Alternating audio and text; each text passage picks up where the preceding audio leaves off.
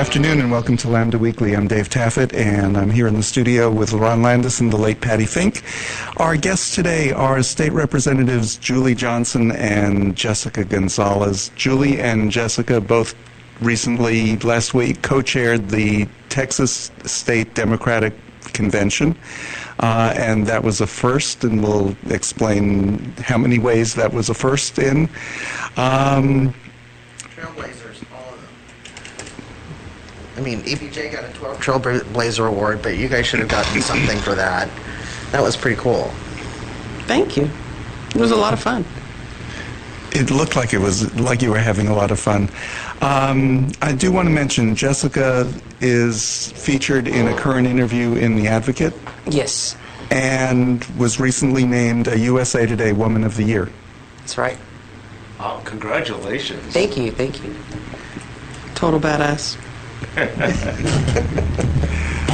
So let's just start with, how did you become chairs of the convention? Well, I think that, you know, the traditional path is for the host city to have electeds that chair the convention. And when the folks at the TDP were looking at Dallas, they were kind of reflecting on the year that had happened. And the most significant event in Democratic politics in Texas was when the House Democrats broke quorum and went to D.C. So taking the opportunity to highlight the House Democrats, and obviously Jessica's significant role in that. And then I think also just taking the time to highlight, you know, the LGBT folks in the House and what our community's been under attack. And so, and Jessica and I are besties in the Texas Ledge, and they just seemed to make the decision that we were the clear choice to chair the convention.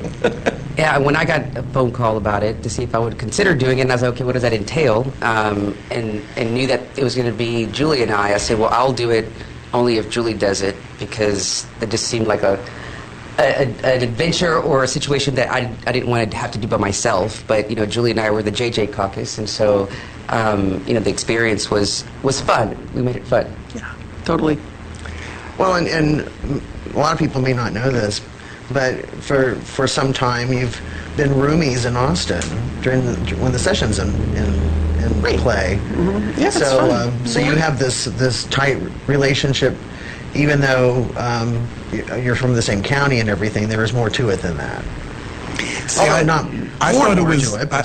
thought it was for a completely different reason. I thought it was because the Republicans really welcomed log cabins so warmly that the Democrats had to show that, yeah, we put up with these two. Well, you know, the thing that's really an honor for me, and I believe for Jess as well, is that, you know, it was the convention of many firsts. It was the first time that two women had chaired the convention. Really? It's the first time a state representative had chaired the convention. And I asked my friends at Victory Fund if they could verify, but they think it's the first time LGBT people have chaired any major state party convention in the country. Really? That's amazing. So we're not totally sure about that, but that was the general. Nobody could think of anybody else. You know, that really does make it a big deal. Well, continue to make that claim until you're proven wrong. There you go. So, you know, it was a really high honor for us, and I think that, you know, Jessica and I both have similar voices, but also different voices, advocating in democratic politics across different spectrums, and what we bring together collectively really represents a lot of community interests that Democrats are fighting for. For those who don't know, why don't you all tell what districts you cover? I'm from House District 104. That includes Dallas and the city of Grand Prairie on the Dallas County side. Okay. And I'm from House District 115, which is northwest Dallas County, which is Addison, Farmers Branch, Carrollton, Coppell, and Irving Valley Range. Oh, so yeah, totally opposite Yes. districts. We don't even border each other. Yeah, you don't. Okay. You have Terry Meza in between you. In some parts of it, and Chia and 114 and Morgan Meyer, there's a lot of people, a lot of districts between ours. Yeah, yeah. But, you know, the great thing about us co-chairing the convention is that it did elevate our our presence in the state, our name ID, and so that's good for our community, especially since we know that we're going to have a lot of fights, even more fights next session, and Julie and I will probably be the lead voices. And when you on run these. against each other for governor. Or speaker. That could be when we retake the House. Whatever. So you chaired the convention. What goes on at the convention? Because I'm sure most people listening have never been to one and don't know what goes on at a convention and what the purpose of it is. Well, it's the time when parties come together, and we do several things. It's when you in the presidential years, it's when we nominate. It's the process for nominating our presidential candidate as Democrats. In the state level, though, Beto had already won, but it was a chance to highlight our state slate. We do a lot of party business there. We work on platform. We elect party officers. We elect SDEC members, the governance of the Texas Democratic Party. It's a chance for caucuses to come and get a lot of their businesses and delegates to come. And it's time to really synergistically come with our talking points. What are we fighting for? Educate people, fire up our base, and really come out of the convention with a springboard towards the general election. And did that work? Was it successful? Yeah, I believe so. People went home with energy, with new ideas. Yeah. Yeah, for sure. I mean, people were fired up. People understand that this election cycle is life or death for many people. Women and our ability to control our bodies, LGBT community. I mean, the Republicans have already shown by having very horrible attacks on the trans community this past session that they're going to try to eke out Clarence Thomas's wish and come after gay marriage and LGBT equality in the next session. With gun violence and just the myriad of all the issues that we are all dealing with right now, I think people came to the convention ready to work and very happy that we have the strongest statewide slate that Democrats have had in a long time. And we have great state house candidates. We have great state Senate candidates. We just have a great fielded bench across the board as Democrats. And people saw that at the convention. It was on display with all the different speakers and everything that we all had to offer. And I think people came out of there ready to go. Yeah, I think so. And and aside from just party business and the speeches, it's also an opportunity. There's several little receptions that people are having.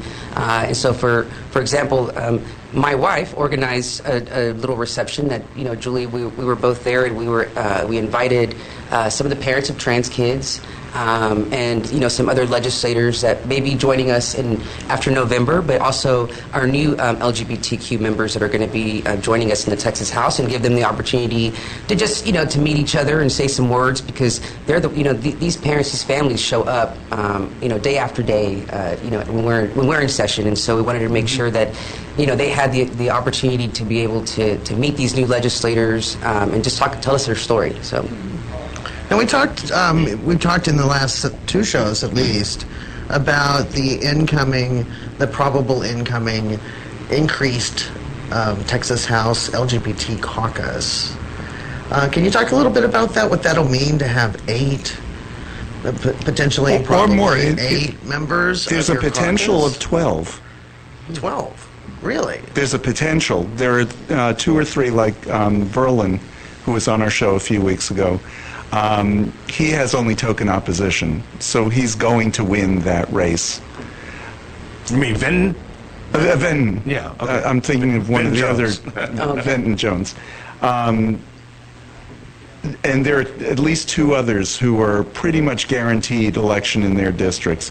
But there potentially others. There are 4 additional LGBT people who are running across the state, and 1 for Senate. Well, I mean, I know Venton Jones, Jolanda Jones from Houston, and then Christian Manuel, who is from Beaumont. Right, he's replacing Joe Deschanel. Yeah. So we have 2 Jones. We're going to have 2 Jones and 2 Johnsons. 3 Johnsons. 3 Johnsons and 2 Gonzalezes. I mean, whoa. Oh, and the LGBTQ caucus. Oh, yeah, I Just guess in the just LGBTQ caucus. That's right. That's right. And, you know. Two JJs. I know. So the Jolanda thing- Jones, Julie Johnson. I know. Yeah. Jolanda Jones, Julie Johnson. That's a thing. Lots of J's going on. The thing that's so interesting to me about those three candidates in particular, Venton from here in Dallas, who's taking Jasmine Crockett's seat, Jolanda Jones, who's in Houston, and then Christian Manuel from Beaumont, is that they're all three black, they're all out, and they're all going to be there in January. And so we're all expected, hopefully, you're for sure coming back. I have a competitive race, but we're doing what we're supposed to do to hopefully win again. But we should have 8 seated LGBT members, which is so fascinating that on the one hand, we have this crazy conservative bent of people who seek to advance themselves politically on the backs of the LGBT community, who don't seek to understand, who seek to harm, who discriminate and are bigots. That trend is, that line of people is in the same state that is electing 8 openly gay LGBT More than California. members.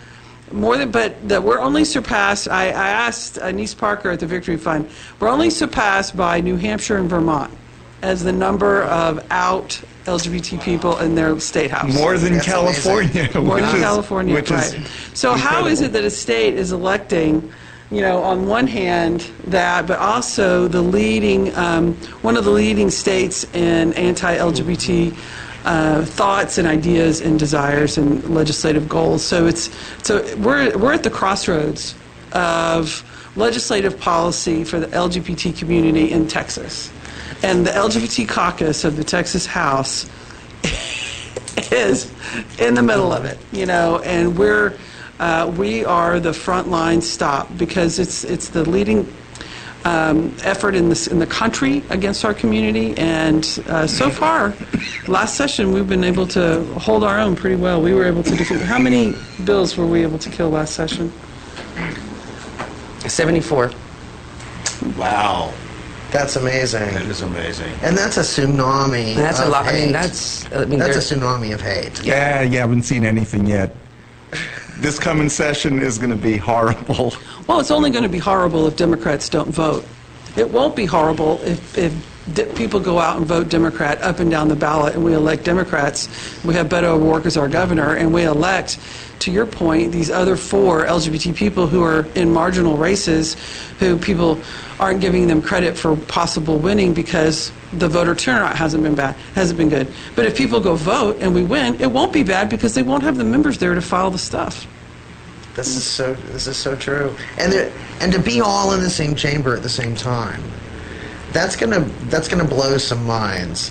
I was chatting with Glenn Maxey at the convention, and he made the comment to me. He says the Texas House of Representatives is not ready for Jolanda Jones. I don't think a lot of the world is ready for Jolanda Jones. We have to have her on. We do. And to have you all of you, real people with real life stories and real lives, interacting with them on a daily basis. I mean, that takes a lot of hate to do what they want to do. To legislate against somebody that you're working with side by side. That's right there with you. And that blows my mind that people can do that. It blows our mind too. And then they turn around and want your support on one of their bills that they want to pass. And it's just I don't know. It doesn't make a lot of sense, but. Well, there's always memes going around, and one that was recirculated to me again. We've seen it before, but it seems so much more poignant to me now, that especially since I'm in the legislature. It's a rainbow background, and it says, "Don't tell someone you love them and then vote for someone who will hurt them." And that really resonates to me because. You see people and you see these friends who say, "Oh, I love you," or companies, "Oh, they have their LGBT group, and oh, look how great they have their little float in the Pride Parade," but then they're leading the parade to go vote Republican. Those messages cannot coexist anymore. Or a state legislator, we won't mention any names, who tried to set you up, Jessica, with his sister. Oh, This is before you were married. And then not only votes... and has, yeah. not only votes against his sister, but proposes legislation that's going to hurt his own sister. Exactly. I mean, I know that you know, when He cared enough about her to try to set her up on a date. Yeah. Yeah, there's no logic to make out of that. There really isn't. It just doesn't make any sense. A lot of what Republicans do doesn't make any sense. Exactly.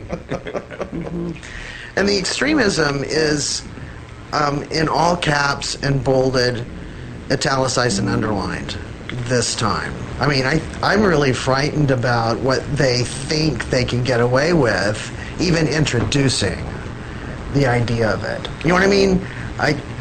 What do they want to do? Like, put us all on an island? After how the break, far are they let's gonna talk go? about some of those things that they're proposing to do. But just quickly before we take our break, do they come to you and say, I really don't want to vote for this, but I have to?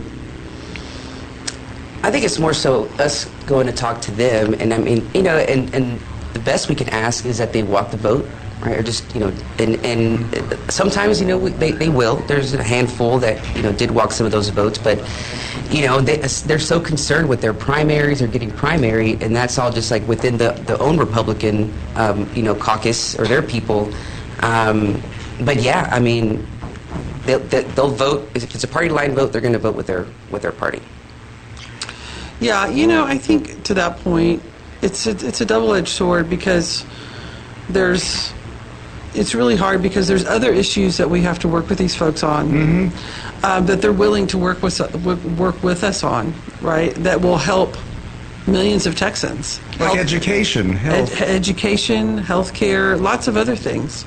And so, you know, but at the end of the day, when a member comes to me and says, I love you, Julie, but I'm going to vote against an LGBT community, I'm like, then you don't love me.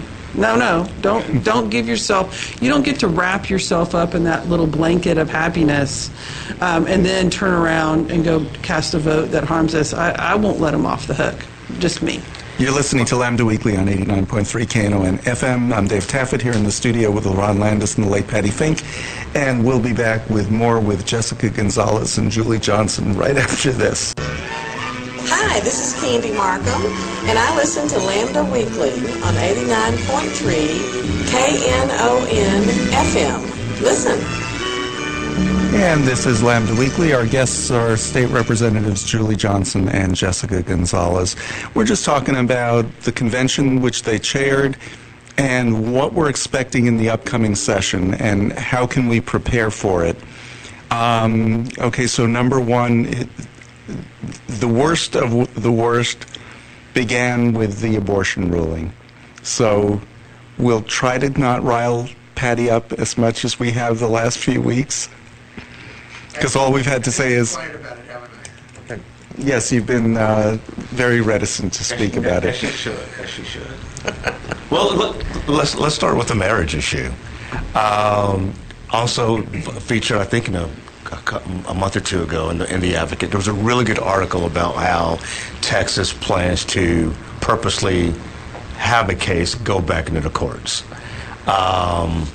You all are attorneys. What do you think as far as the real likelihood that the Supreme Court would reverse that, and what would that mean legally for everybody else who's already married? I mean, I think, you know, given the opinion from the what's it, Dobbs? Yeah. If you look at Clarence, especially like Clarence Thomas, what he wrote, and you look at the way that we've gotten our unenumerated rights through the Equal Protection Clause, it's very, very dangerous because that's, I mean, the words that they use are the key words, right? The legalese that is used to for them to rule in that way, right? To make it an unenumerated right. And so and right after the multiple sessions ended last year, we saw that Representative White, who's not serving another term after this, but he sent a letter to the AG requesting an opinion as to whether Texas has to recognize marriage equality. And so, we already knew right then, right, that was going to be the next fight. And we also know that Texas Republicans don't care about passing laws that are unconstitutional. Right, and I think the other thing is legally, it's very similar to what the Supreme Court did with the abortion in Dobbs. I would expect that if it made it there, it would not surprise me at all if they overturned Obergefell. Although it's really interesting because, Roberts voted for Obergefell. I mean, he was in the majority opinion. So it'll be interesting to see what will happen, but it basically would remove that off the books, revert back to state law, and states that allowed gay marriage would still be in play, and states that outlawed gay marriage would outlaw it. And so it would revert back to Texas. It does make a very conundrum of a legal quandary, though, for all the marriages that have been in place while they have been open. I think it would stun me as a lawyer to just, by the stroke of a pen, render all of those marriage agreements and licenses null and void. I mean, the state has issued a license relied upon by the parties from the state, and then there's also that whole legal concept of recognizing contracts from other states, and all of that goes on with that. So. Because if you remember when California, this was before the marriage equality ruling on the Supreme Court level, California, they had been doing marriages, then that got overturned, but the marriages that had taken place before, they left those intact. So I don't think they'll be happy with that this time. No, of course not. Of course not. Okay, so I have an idea for a lawsuit on that. Since I'm a widow, I was legally married, Brian's not here to defend himself, so I want my marriage kept intact because he can't sue. Would that hold up? That doesn't make sense to me legally. Well, it doesn't make sense to overturn a marriage of somebody who's no longer alive. Right. Well, your marriage doesn't exist because you're no longer married to him because he's deceased. That, by definition, terminated your marriage. Ah, okay. So that terminates me. I thought we had a little in there. So this week, the U.S. House of Representatives passed the Respect for Marriage Act, and with 47 Republicans voting for it. I haven't read the bill. I don't know if it what implications it might have for state law, but certainly the federal government, and they officially repealed DOMA. Well, if the federal government passes a federal marriage law, it governs. The thing is that, we achieve marriage equality through the judicial process, not through the legislative process. Right. And that's the argument that the justices are making, is that it needs to have gone through the legislative process, not the judicial process. Now, we have the judicial branch for a reason, and they've rendered significant opinions in the course of our history that have been relied upon as legal authority, especially a lot of the discrimination and the racial segregation and a lot of those kinds of opinions. The thing that's so startling about the Dobbs opinion, it's the first time ever, the Supreme Court rolled back rights. That's never been done before. And it's such a lame excuse, so to speak. So the solution to that is having a federal abortion bill, having the Equality Act, this Respect for Marriage Act, and the fact that I was very comforted by the fact that the Republican leadership took a hands-off approach and let the members vote. And when they did that, 47 Republicans voted for the bill. I'm hoping that will happen in the Senate as well. But the thing about this issue that is so important, I think is really interesting, is the business community. Texas Competes is an organization here in Texas that has done amazing work organizing the business community. And the business community has come in and really fought in the legislatures how the bathroom bills are needed. But we don't see the business community rallying about gun safety. We don't see the business community rallying for abortion access and women's health. But by God, they're there in the LGBT community, which is great. And so that's a different shift, maybe because Tim Cook, head of one of the largest companies in the world, Apple, is a gay man. Maybe a white gay man. Yeah, so they're on board. But it's so that the fact that we have the business community standing shoulder to shoulder with the LGBT community changes the political landscape of our issues, whereas women, we don't have that. So I saw this morning on Jonathan Capehart's show, Congresswoman Sharice Davids, who is an alum of the show. Yes, she was a congresswoman from Kansas. She was expressing great optimism that the Respect for Marriage Act would then pass in the Senate. I don't think they're going to schedule a vote before the August break. But I think it's quite possible. When you look, I always refer to the Rob Portman theory of moral relativism. Like he would vote against us in brutal votes, and then, oh, my son's gay, okay. Suddenly, it affects me personally. I'm going to change my whole tune. Right. And so certainly I think we can count on Rob Portman's vote. But I think there are a number of Republicans that could add up to 10. Oh, in the Senate? Yeah. I think it's quite possible. Right. They all have gay staffers. We know that much. Gay staffers are everywhere in Washington. Well, let's hope that they have some influence and continuing influence after the break when they come back and vote on this. Because I think it would be fabulous if we could just put this to bed, so to speak, and be protected. I read a little of the language, and it also includes a protection for interracial marriages also. But even if it does get passed, we're in Texas, right? And so I could very well see them trying to challenge that later, right? So it's still going to be a fight nonetheless. Let's go to the abortion law that Used People passed. Wasn't us people. We voted against it. Don't be putting that on us people. Jessica and I were both solid no votes on the abortion bill. So. The bill has a very odd enforcement mechanism, and that's that if I were to say that I helped somebody get an abortion by, say, driving them to another state or funding them to fly to another state, if somebody wanted to, because I said that I had done this, they could sue me for $10,000. How is that legal? Somebody who has absolutely no standing whatsoever. And who's paying the $10,000? Is it the? It's like it's a remedy it's codified. It's a codified remedy, right? But typically, right, you have to be the one that is hurt, right? That has suffered some kind of damage for you to bring a civil lawsuit.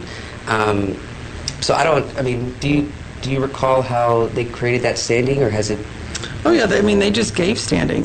Standing in the code. They just put it in the bill that you have the right and the standing to bring suit. Obviously, it defies the notion, a long historical jurisprudence line of what standing means, and it just ignores it completely.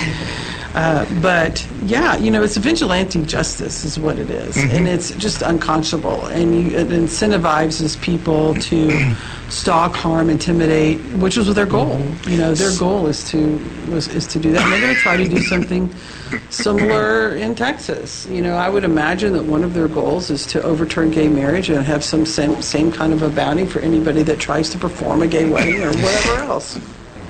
This is nuts, though. They want to tell us what books we can read, what teachers can say in class about history. They want to basically ignore the lived experiences and histories of non-white kids in schools, and they even want to stop women from leaving the state. It's like it's not enough that you don't have an abortion here in Texas, but they want to control you. They're going to want to control women who might leave the state. If I get in my car now and I drive to Oklahoma or I drive to New Mexico, I'd rather drive to New Mexico. and I cross the border, is there going to be somebody there at every highway to stop and say, hey, are you pregnant? Well, none yet. None yet on anything. Right. And I don't understand how they can get away with that, and yet Texas isn't the only state talking about trying to do that. I mean, this is above and beyond. This is not about life. This is way past being about It's life. about control. Yeah, It's about control. fascism. I mean, that's getting into fascism. Not getting into. It is. We're already there. We're already here. But they That's don't. full on. But they don't want to be told what to do, right? Oh, I don't want to wear a mask. I don't want to get, and so it's only when it's convenient for them that they, want to be like hands off, right? Less government, less Right. control. Okay, so going back to somebody suing me for $10,000 because I had said that I sent Patty to New York to get an abortion. And so for my participating in her abortion, I'm being sued. If I can prove that I didn't do it, is there a mechanism in the bill for me to sue him back? No, that's one of the problems. There's no retribution for your recovery of your attorney's fees if you prevail. Oh, they get attorney's fees if they win, but you don't if you win. That's insane. Oh, yeah. And And you can typically, bankrupt somebody. We thought Sounds- about that. It was just the hypocrisy of it is again, which flies in the face of all traditional jurisprudence. Typically, when attorney's fees are a recoverable element of damage, it goes to the prevailing party. Right. Period. right. But not in this case. Well, Only suppose- to the prevailing party if you're the one challenging whether somebody had an abortion or not. Well, suppose it's this. I'm 60 now. I'm not going to have a kid. What if LaRon says, I just want to sue Patty for trying to have an abortion or for helping somebody, and they can't prove it? See, They still get LaRon wants to sue you to too? bankrupt me. They still get to bankrupt me, Yeah. and there's no recourse. I mean, this is a way you could just take out your business enemies, your political enemies, the neighbor you think plays their music too loud. I mean, whatever. I mean, they can I just hope go and do everybody. that. Yeah. Go ahead. Jess. But there were some people, that right, oh, I need some money, right? I'm short on some cash. I'm just gonna, go sue somebody and try to get me $10,000, and we've already saw that happen. We saw hotlines pop up, so you can call in to report people. So they're just trying to scare people. So there actually have been some of these suits filed already. I remember reading some articles shortly, after when it became law, and there was one of a gentleman, I think he might have been out of Houston or something, that was his basis for filing a lawsuit, saying he needed money. Do you know was the case dismissed? Did it go anywhere? I didn't follow it after that. Oh, okay. So the Supreme Court in the Dobbs decision didn't, at least as far as I know, didn't really address what Texas is doing as far as suing somebody who aided and abetted an abortion. Do you all know if there is any challenge? Will there be any legally challenges, at least specifically that portion of the law? Oh yeah, the ACLU is filing some lawsuits in Lambda. I think there's other women's health groups. That legal challenge is in the process. I think Good. the general consensus, though, is with the current makeup of the Supreme Court, it's probably not likely to succeed, and the fact that it would go through the Fifth Circuit, which is also a very difficult place. Yeah, it is. Well, it's a grim place to be. I've Well- heard more people talk about leaving Texas. Literally. They need to stay here and vote Yes. first. The number one thing, the number one message, if you're listening out there, if you're listening, that means you care. And you have to vote up and down the ballot. You can't just vote for Beto and walk out. You have to vote for every Democrat on the ballot. You have to renew your commitment to vote in November. Make sure your registration is current. Go vote in person. Do not mail your ballot. Early vote starts October 24th. You can vote anywhere in Dallas County. Bring your ID.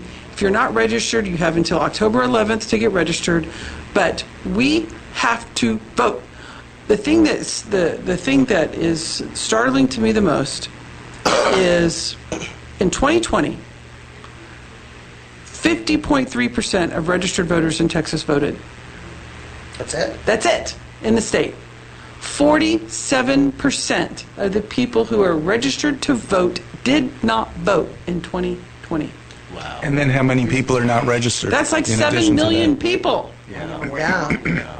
And then, but you factor it up, and then Dallas County, our our countywide voter turnout was 62%. Ouch. So 500,000 registered voters just here in Dallas County did not vote in 2020. Do you know how many votes that Beto lost by in 2018? 200,000. If Beto O'Rourke had been governor in 2018, we would not be sitting here talking about this ridiculous abortion bill. We would not be sitting here talking about our kids getting shot up in schools. We would not be talking here about fearing that our quality of life, our our rights to exist as we know it would be reversed, because we would have a different leadership in government. So people need to vote. They need to vote for the Democrats, every one of them, up and down the ballot. And of course, we don't endorse here at Lambda Weekly. And on KNON, I just wanted to make that clear. Sorry. We do make a call to action. No, don't though, for folks to apologize. vote. Yeah, don't apologize. I'm not apologizing. It's just my singular mission in life over the next 100 days. Is to Everywhere I get go. everyone to vote. That's right. Vote. So tell us, Julie, your story about getting coffee and your yeah. voter registration card. So I was at a restaurant, and my server, I was waiting to meet somebody. And my server brings me some coffee, and it was a very nice young woman. By the way, are you registered to vote? And sheepishly, no. I said, well, would you like to be? Because your generation is going to make the difference. You have the most to lose. I'm on the latter half of my life. You're just getting started. And, what happens affects you more than it affects me. We need you to vote. She goes, I think I'd like that. So I have voter registration cards out in my car. I'll bring you one. Okay. So I went out and got one, gave it to her. And about 10 minutes later, the restaurant manager comes up to me. Are you the woman who gave my employee a voter registration card? Oh, yes, I am. I get all puffed up. I'm ready for a thing. Ready to throw down. And she goes, well, do you happen to have any more? Because the rest of the kitchen staff would like to get registered too. Oh, that is awesome. And I'm like, yes, I do. So I went out and got some more. And I just think that's what we have to do. It takes one-on-one. People, there's the two main obstacles of why people don't vote. There's lots of reasons, but these are the two biggest ones. Is that one, they don't know how to vote, Jess. They don't know what ID to bring. Sometimes they might be first-generation voters. They don't know where to go. They don't know how to operate the machines. They don't want to be put into a position where they are not going to know what to do, and people don't like doing things that they don't know how to do. And the second one is they don't know who to vote for. An example of that is I took my boys to vote for the Democratic runoff, gave them a list of the people in the runoffs that I wanted them to vote for. And I forgot a JP race. And they both got so angry with me because they were put into a position of having to vote and they didn't know who to vote for. They were just livid. Oh, wow. And it really highlighted for me that we have to do a better job in our vernacular. We can't just tell people to go vote, because that doesn't tell anybody what to do. We have to tell them to go vote for every Democrat. That tells them what to do. We need to take a break. You're listening to Lambda Weekly on 89.3 KNON FM. I'm Dave Taffet here in the studio with LaRon Landis and the late Patty Fink. And our guests are State Representatives Jessica Gonzalez and Julie Johnson, who just admitted that she's very old. We'll be back with more right after this. This is Jason Wright from Dallas, and I listen to Lambda Week 89.3. And this is Lambda Weekly, and we're talking to Jessica Gonzalez and Julie Johnson, both state representatives and both founders of the LGBT caucus that is about to grow in November. That's the good news. The bad news is some of the legislation that's going to be thrown at them that they're going to have to defend. One of the bills that I saw proposed, well, not the bill, but the idea is to make it illegal to force an insurance company to include preventive medicine from coverage, which what they're targeting is PrEP. specific to HIV? Because the Affordable Care Act I was about to say. is pretty clear on preventive They don't care about the Affordable Care Act. And this would be despite the Affordable Care Act. Had you heard anything about that one? I No. Okay, well, get ready for that one. Sounds like it'll pass, and then it'll be back in the courts. No, well, federal law preempts that, to Patty's point. Yeah. And the thing about health insurance in Texas is that 87% of health plans are covered by federal law, not state. So that will protect a number of people. One of the other things that, one of the ridiculous things that's been going on is trying to criminalize librarians, because librarians are some of the most radical people that I know. People go into the profession of becoming a librarian because they really want to be out there. They're being put in such a precarious position. Is there anything that can be done to protect the profession? I mean, I think a lot of that is just local, right? I mean, that who they hire, or who quits, or what have you. But the thing is that there's not a specific guideline on how they need to, pull these books out or whatever. And so, we saw the same thing even with poll workers, right? That have been quitting their jobs across the state because, right, it's unclear, they're scared, and they can't just do their job. Yeah, I mean, librarian staff is up to each school district. People vote.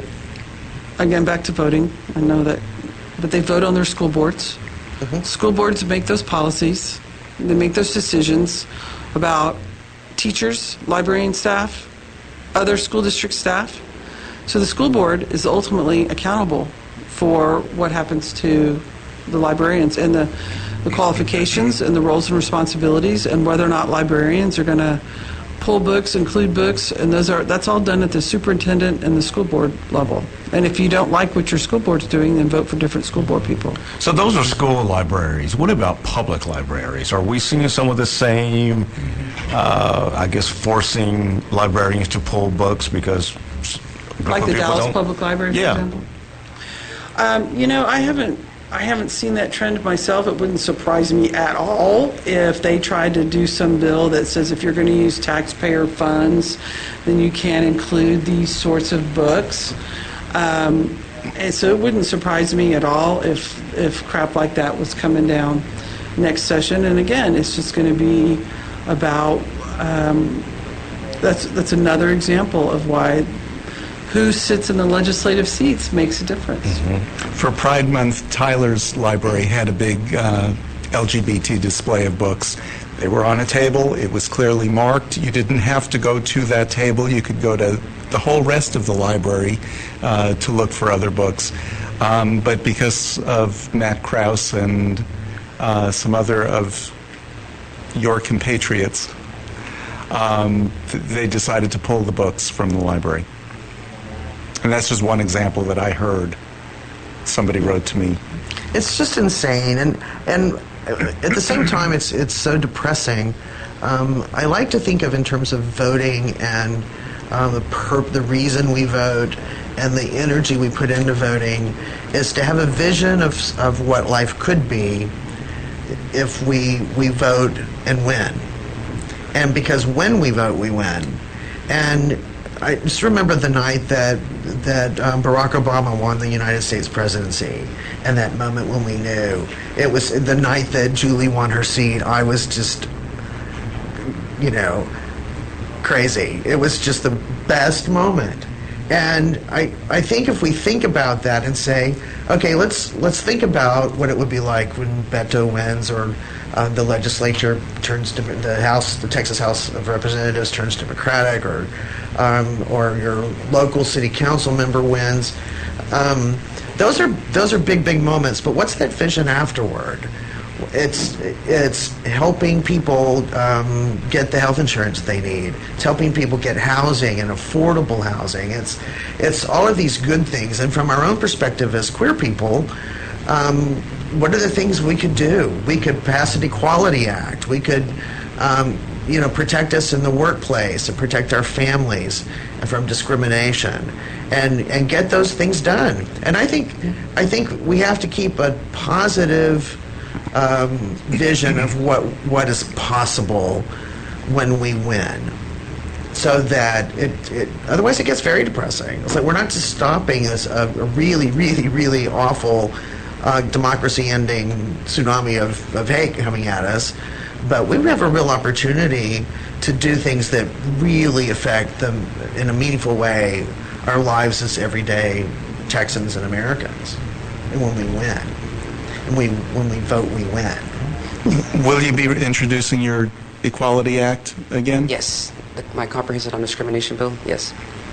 And I'll be introducing my Medicaid expansion bill again, too. Going back to your point, Julie, about, not only need to vote, but you need to know who to vote for.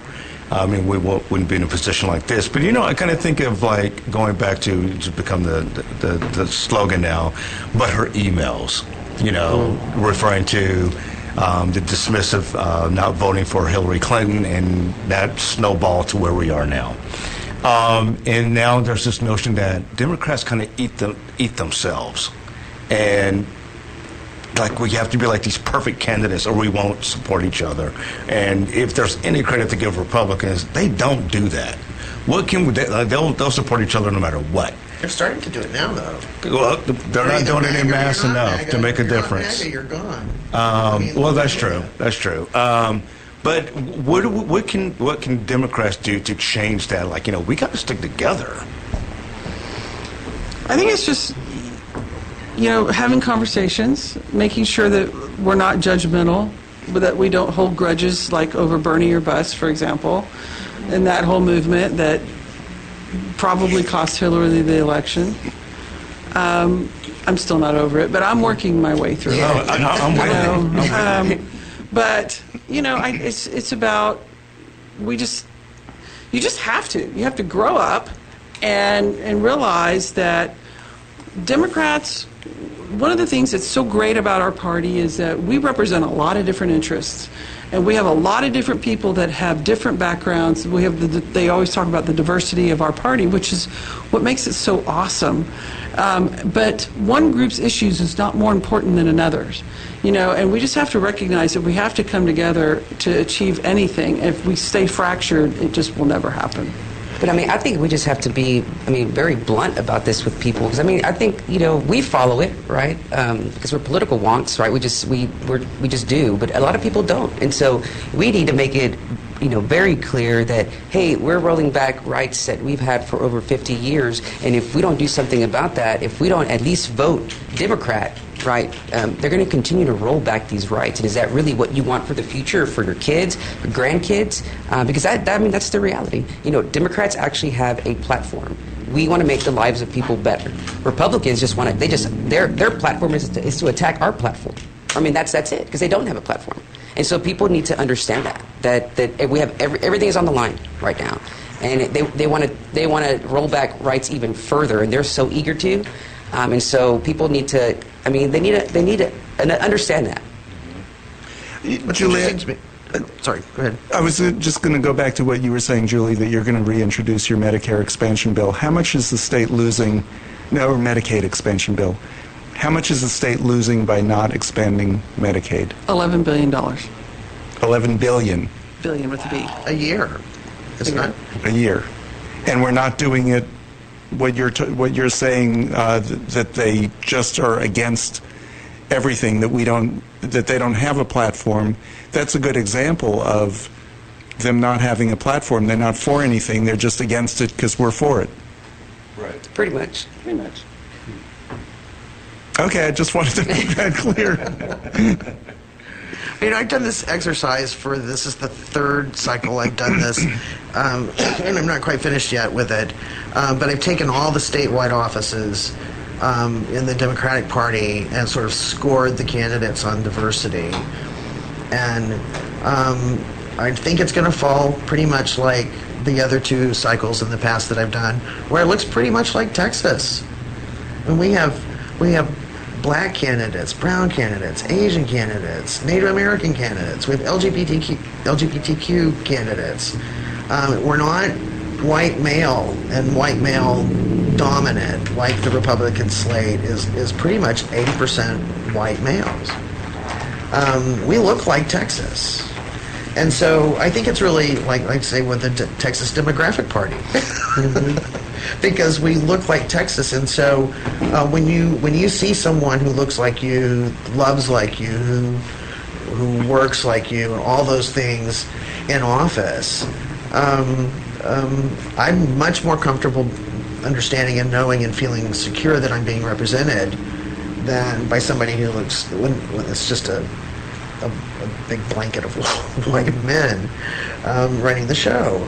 It's and I think that's one of the things we have to stress to voters too, is that we look like Texas.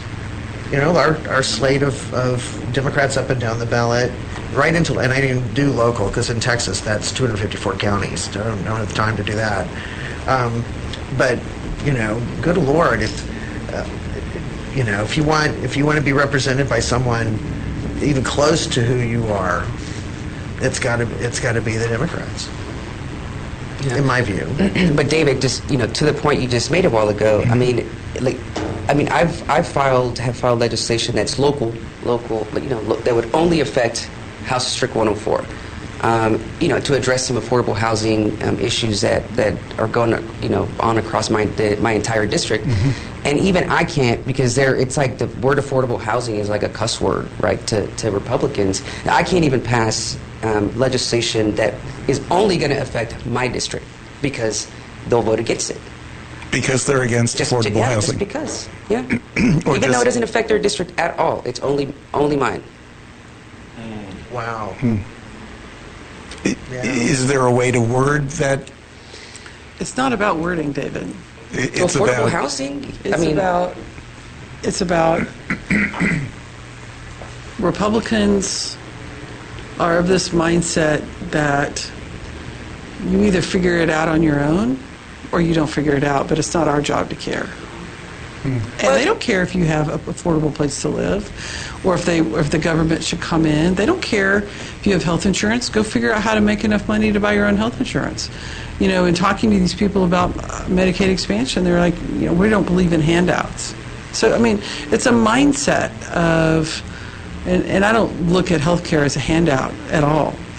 Do they get health insurance paid for them being members of the legislature? Yes. It's a handout. Yeah, they don't see it that way. They think it's entitled. It's kind of like Justice Thomas's. He's against same-sex marriage, but all for interracial marriage because might affect him. It's funny how when politics is personalized, how it makes a difference. But I mean, at the end of the day, I know that we're running out of time, but at the end of the day, it's about articulating issues and a vision for what you think our state and our society should be like. And obviously, Jessica and I and our colleagues on the Democratic aisle have a much broader view that welcomes more people and gives everyone the opportunity to fulfill their promise. And Republicans don't see it that way. And so we are at a lead up to a very critical time in our country politically, very similar to what Europe was like in the 30s, leading up to World War II. And so many of the same parallels are at play. And people need to wake up and care and go vote Democrat. That's, of course, we're not endorsing anybody. But you do need to vote. But good luck in your elections. But to that, the old courthouse right off of Zane, I forget what street it is, but they're building and they're calling it worker housing. And so I think that's we have to think about creative ways, right, to how we communicate that, because if you don't think of affordable housing when you think of worker housing, right? The negative, because I mean that's how they see it, right? They think of affordable housing, they think of black and brown people, poor people, then they relate that to crime. Oh, now we're going to have liquor stores, and and that's how they see it. And so it's like the NIMBYs, right? That hey, I don't want that near me. And so so it's a challenge, but I think that if we use terms like that, worker housing, then that could maybe work. So I thought that was a very creative way to do that here We in are Dallas. completely out of time. Jessica Gonzalez, Julie Johnson. Thank you both. Thank you, and good Yeah, luck in your come back elections. again and again. Thank you so much for having us. It's always a treat to be here. Oh, we're going to plug one thing. Can we plug one thing? Oh, sure. Jessica and I are hosting an affordable housing town hall on August the 22nd with our good friend Carl Sherman and Candace Valenzuela, who is the HUD director for the Southwest region. It's going to be, we're still working on our location. It's going to be August 22nd. If that issue is important to you, we hope you'll come out and join us.